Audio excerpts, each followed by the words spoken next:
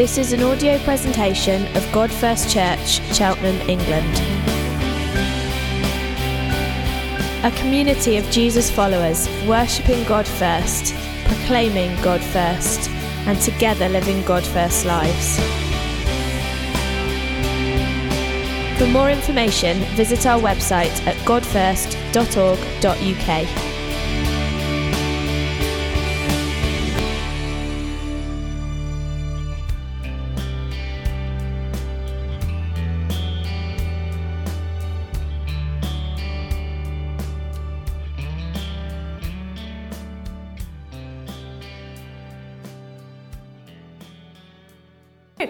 As Howard said, my name is Sophie. I'm a teacher by trade, but normally they are 10 and 11-year-olds, so I'm not sure which is more scary, you or them.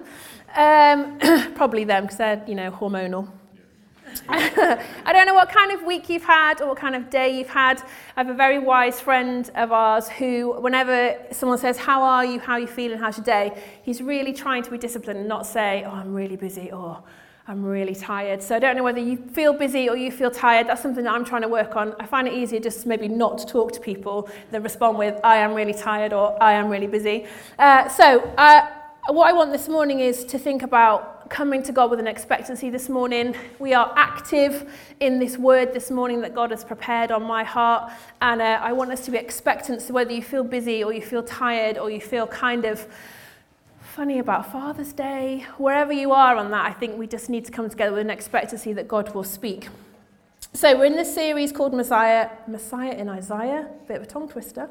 And last week Christopher led us through Isaiah 53, which was all about Jesus and about him as a suffering servant that lays his life down for us. Now, if you've read Isaiah before or you've been tracking this series, you will know that Isaiah is the history of Israel. That is the big story. And they are on this somewhat of a roller coaster. They are set apart, they wander away, they repent, and they come back. It sounds quite familiar. It's a very well-known cycle of very many successive generations and probably the story of many of us here. We are called, we wander away, we repent and we return. So let's look together at the big story of Isaiah 54. Now, I am preaching about two women today, but actually there is a much bigger story, so don't be switched off by that. There are very two evocative images in Isaiah 54, one of a barren woman and one of an abandoned wife. She's referenced here as a widow. So we want to know about who are these women and what are these images and what's God saying to us as a church through these two images. Just from the off, they are powerful expressions of God's demonstration to redeem, bring fruitfulness and restore. Not just Israel, but wider, us as a people and us as a church. Yes. So let's go through that. If you have got your phone out with the Bible app, get on that. Resist the temptation to get onto Facebook. Or if you've got your Bible, let's open them together then at Isaiah 54. Sing, barren woman, you who never bore a child, burst into song and shout for joy, you who were never in labour, because more are the children of the desolate woman than her who has a husband, says the Lord. Enlarge the place of your tent, stretch your tent curtains wide, do not hold back. Lengthen your cords and strengthen your stakes, for you will spread out to the right and to the left. Your descendants will dispossess nations and settle in their desolate cities. Do not be afraid, you will not be put to shame. Do not fear disgrace, you will not be humiliated. You will forget the shame of your youth and remember no more the reproach of your widowhood.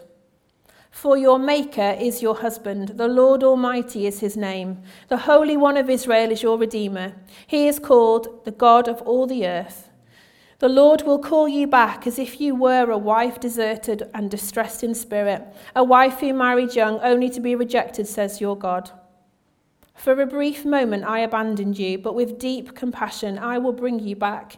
In a surge of anger I hid my face from you for a moment, but with everlasting kindness I will have compassion on you, says the Lord, your Redeemer. To me this is like the days of Noah, when I swore that the waters of Noah would never again cover this earth. So now I have sworn not to be angry with you, never to rebuke you again. Though the mountains be shaken and the hills be removed, yet my unfailing love for you will not be shaken, nor my covenant of peace be removed, says the Lord, who has compassion on you. Our Father, we come to you this morning and we pray for a fresh outpouring of your Spirit on us, Lord. Would we come to know you deeper through this few moments together, exploring this word? Would we know that sense of deep compassion that you have for us, Lord? Amen. Okay, so Isaiah 54, 1-3 focuses on the barren woman. Sing, barren woman, you have never bore a child. Now, when I was reading that, I was thinking culturally that feels quite obscure. If you've ever had a friend who has been trying for a child, or friends, or perhaps you yourselves who've tried for a baby, often that word barren feels a bit uncomfortable and clunky, doesn't it? It's a horrible label to be labelled as barren. But at that time, and in Israel particularly, barrenness was a woman and a family's greatest misfortune. It was the highest sanction of religion and devotion. A fruitful woman was a woman that was blessed. Therefore, if you were not fruitful and you weren't perpetuating children for your tribe and your religion, that was a very shameful thing. But as I've read it over the years, I've always thought, Lord, why are you telling that poor woman to sing? That barren woman wants to crawl away and cry. She wants to weep. She wants to mourn with her family. She feels purposeless. It's counterintuitive to me to say to her, burst into song, worship the Lord. You've never been pregnant. You're not going to be in labour, but just worship, even though your heart's desire is not going to be given to you. Now, practically, I know a woman's body is designed for such purpose. I have birthed 2 children myself. Yeah. They are cute. We are made for it, and I had great, easy births. Our bodies are made for it. That is our purpose. But just because you're not a woman and you're not having children doesn't mean that you're not purposeful. We are all made for purpose. Yes. Things of our heart's desires. You might have a sense of barrenness, things that we want, things that we feel, things that we need. Perhaps a question in your life why certain things haven't happened. We all have a sense of barrenness in our lives. So is the Lord saying to you in your barrenness that you should sing and worship? That poor barren woman, you need to worship even though you are not fruitful. And having been through lots of times in life where I have felt bereft and barren, when I felt purposeless, this verse from Thessalonians always sticks out for me. It's Thessalonians 5, verse 16 to 18. Rejoice evermore. Pray without ceasing. In everything give thanks, for this is the will of God in Christ Jesus concerning you. Rejoice evermore. In everything give thanks. Pray without ceasing. Not just when you're on those mountaintop experiences where things feel like the sun is shining down, work is good, your bank balance feels good, perhaps you are pregnant that you've always wanted to be. And we have stood with many, my husband and I, over the years, of people who have found it difficult to conceive, people who've struggled like the barren woman, who face the possibilities of never having children, or they've conceived and they've lost their child. And we've stood and we've wept with them, and it is heartbreaking. And I could find it desperately hard to stand in front of them and say, let's just worship. Yeah. Let's worship our God. But we have, even to our non-Christian friends, we've said, we're going to pray for that. We're going to stand with you. We're going to lift you up in that. And I think that's a really important point there, that as we face many of life's difficulties, where we feel barren financially, distant fathers, loss of jobs, anxiety, cancer, we face all these things in our world that have this sense of barrenness and fruitfulness. You're not meeting your purpose. We are still told to rejoice evermore, pray without ceasing, and in everything give thanks. There's great power in singing like the barren woman. When we face trials and heartbreak, to pray without ceasing and to give thanks in everything, to remain joyful. And that is hard. I have stood at the front of my mother-in-law's funeral with my entire family worshipping God, saying thank you for that woman. And the power and the lift in the Spirit of God to worship in that place was remarkable. This verse doesn't mean that we are to thank God for bad things, or when tragedies come that we can't feel sad and we can't have moments of rejection and loneliness. But it does mean that we have to pull our socks up and remain joyful, because we know that in him, he is victorious and we shall overcome. Ultimately, we know the end of the story. Now, I have a remarkable friend who you know very well, who had a mastectomy last Friday. And when I saw her the day after her operation, we were just catching up on how she was. And she said, this morning, Sophie, I was in the shower, try not to cry because it was amazing. And she said to me, I was in the shower this morning And I put my hand on my cancerous breast and I said to God, thank you for this part of my body. Thank you for the children that it's fed. And thank you that I can still worship you in this time. I was really trying not to cry about that. But she is remarkable, and that turned me back to this verse that I thought, that is praying without ceasing. That is giving thanks to God in a really rubbish time. I thought, how inspirational is Naomi Kellett. How incredible that she knows the truth of her Heavenly Father, that she could stand and say, thank you. In this situation, I praise you and I thank you. What a girl. When we worship God and we are in his presence, no matter what is happening in our lives, there is a connectedness. There is an intimacy with God.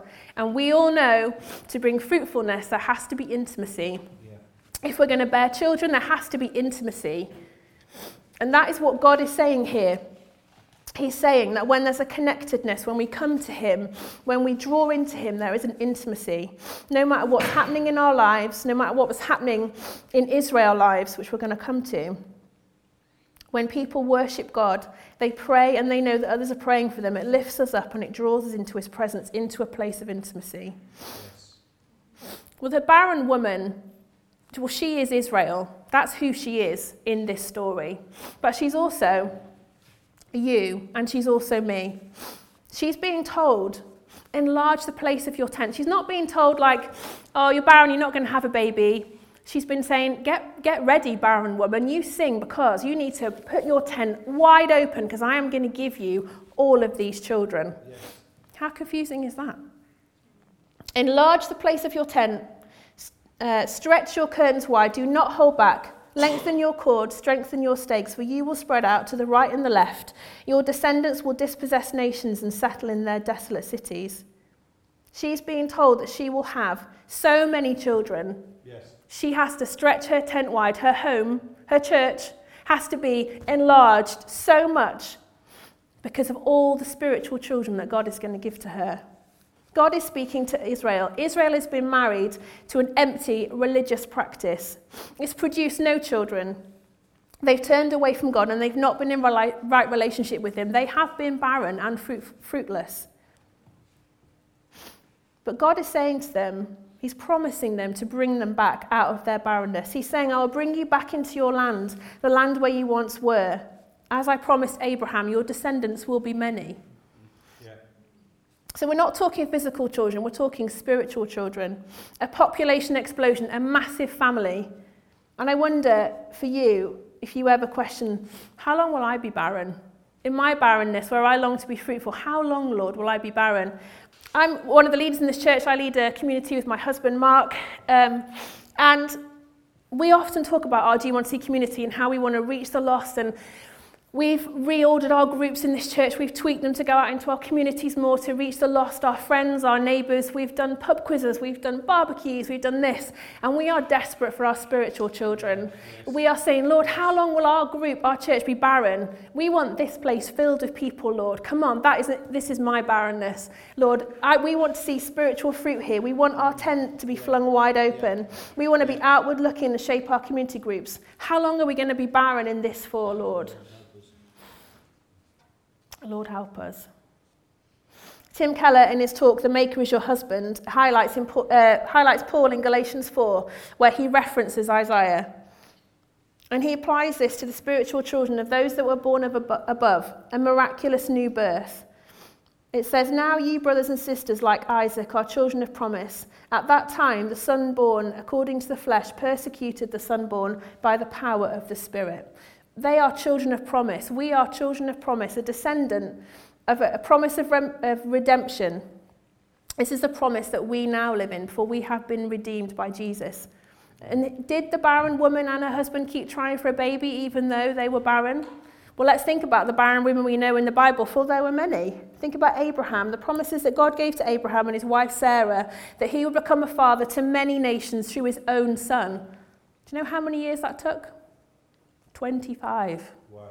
25 years for the promise of God to Abraham to be fulfilled. And then God said, you should sacrifice that kid up that mountain, if you know the story a bit later. But God was making that promise, and Abraham trusted the promiser. He trusted God, he trusted that promise, and Sarah must have been so faithful. Despite being old and being at the age of the menopause, she still believed that she could bear her own children. After 15 years of waiting, God pops up and says, don't worry, in due course, it's going to happen. 15 years. And then it still takes 10 more years for it to actually happen. So who is the barren woman? Well, she is Israel.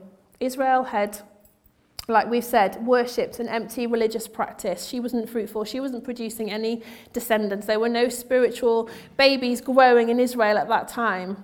But she's also you, and she's also me. Israel's story is humanity's story, that we cannot be fruitful on her own. In the talk I just referenced there from Tim Keller, he said, you can't be the person you're called to be on your own. Any more than the barren woman can be pregnant, we are all spiritually barren. We need intimacy with God to be fruitful. Yes. I don't know how many of you on Sundays feel like sometimes you're going through the motions. I don't know how many of you feel like sometimes these are, for you personally, empty religious practices. But we know that that doesn't produce fruit. There must be a closeness, there must be an intimacy between us and God to produce that fruitfulness.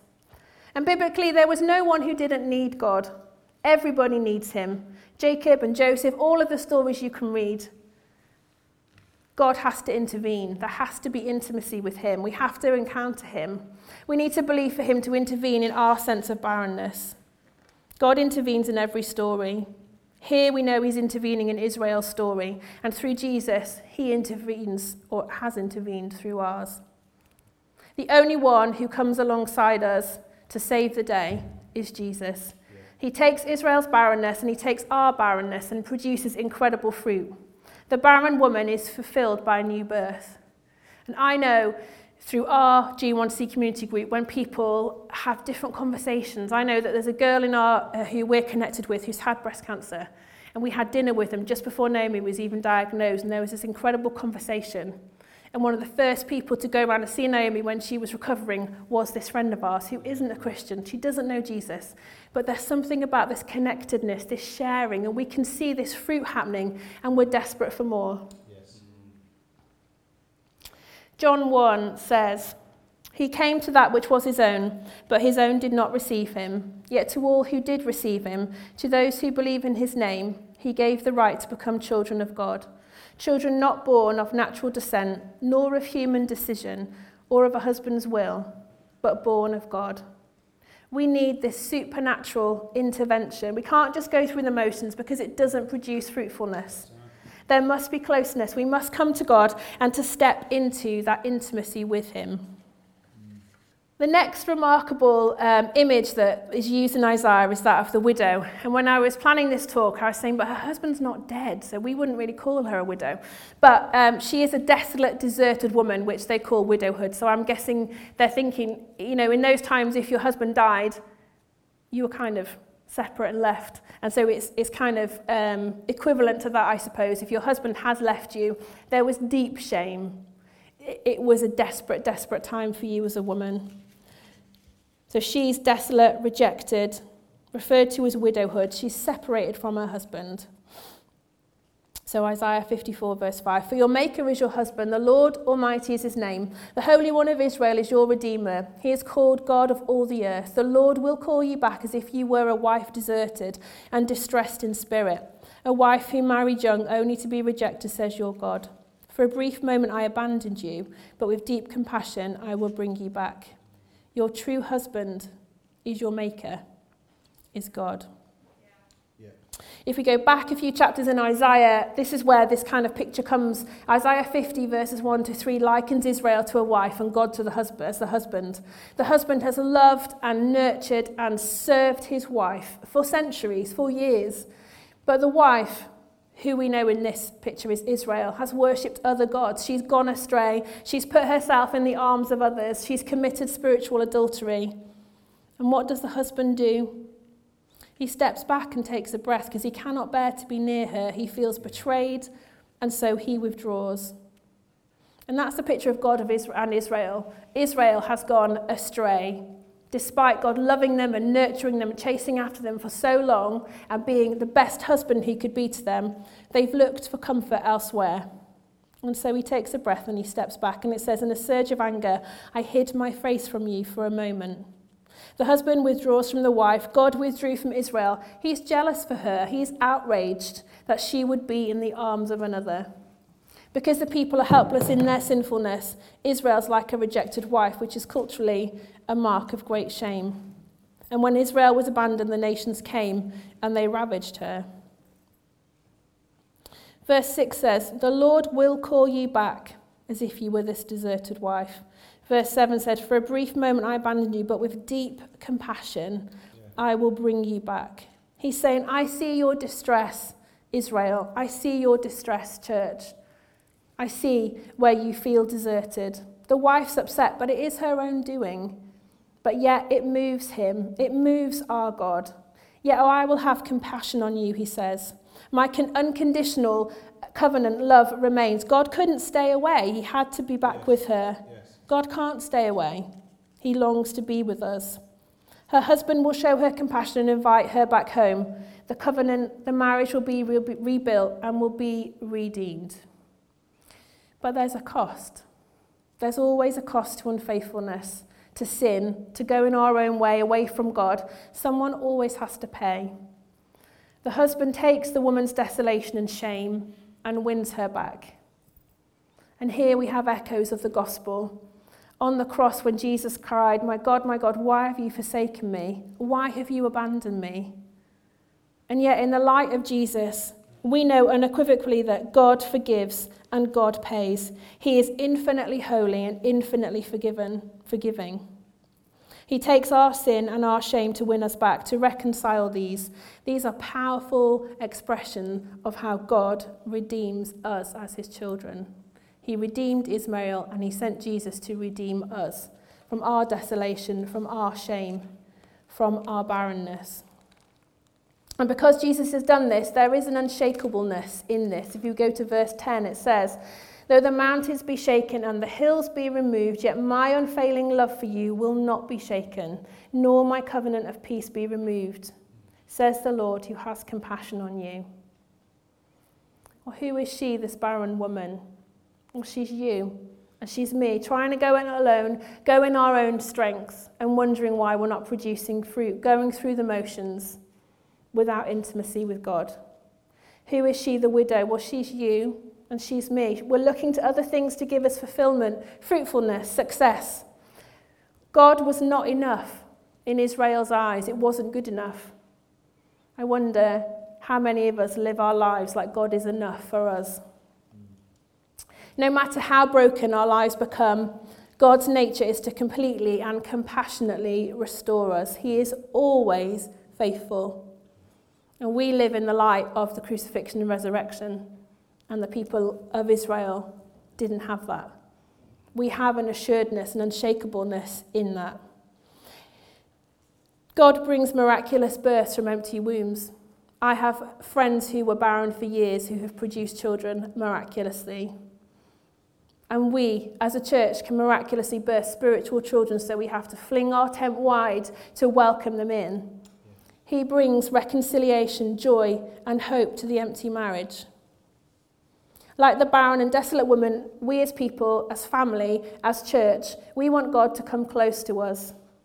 A few weeks ago here, one of our family prayed, God, I long to see your face and to be intimate with you.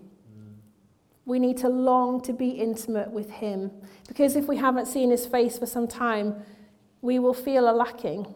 We need intimacy in our barrenness, in our shame, and in our desolation. We need God. We need to cry out for him. In a moment, we're going to return to worship if the band want to come back up. And I really want us to spend time in his presence thinking about that intimacy. For me, some of the most intimate moments are when I am worshipping God, no matter what place I am in. I dedicate my heart to worshipping him and letting the Spirit wash over me and communicate with me and share that moment with me. So in the next few moments of worship, bring to God any sense of barrenness that you might have, that sense of wanting to just reconnect to feel purposeful, and to rejoice evermore, to pray without ceasing, and everything give thanks, because that is God's will over us.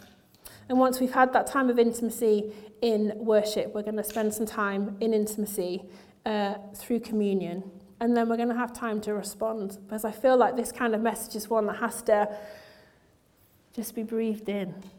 And then we need to come and respond so that none of us leave unchanged today.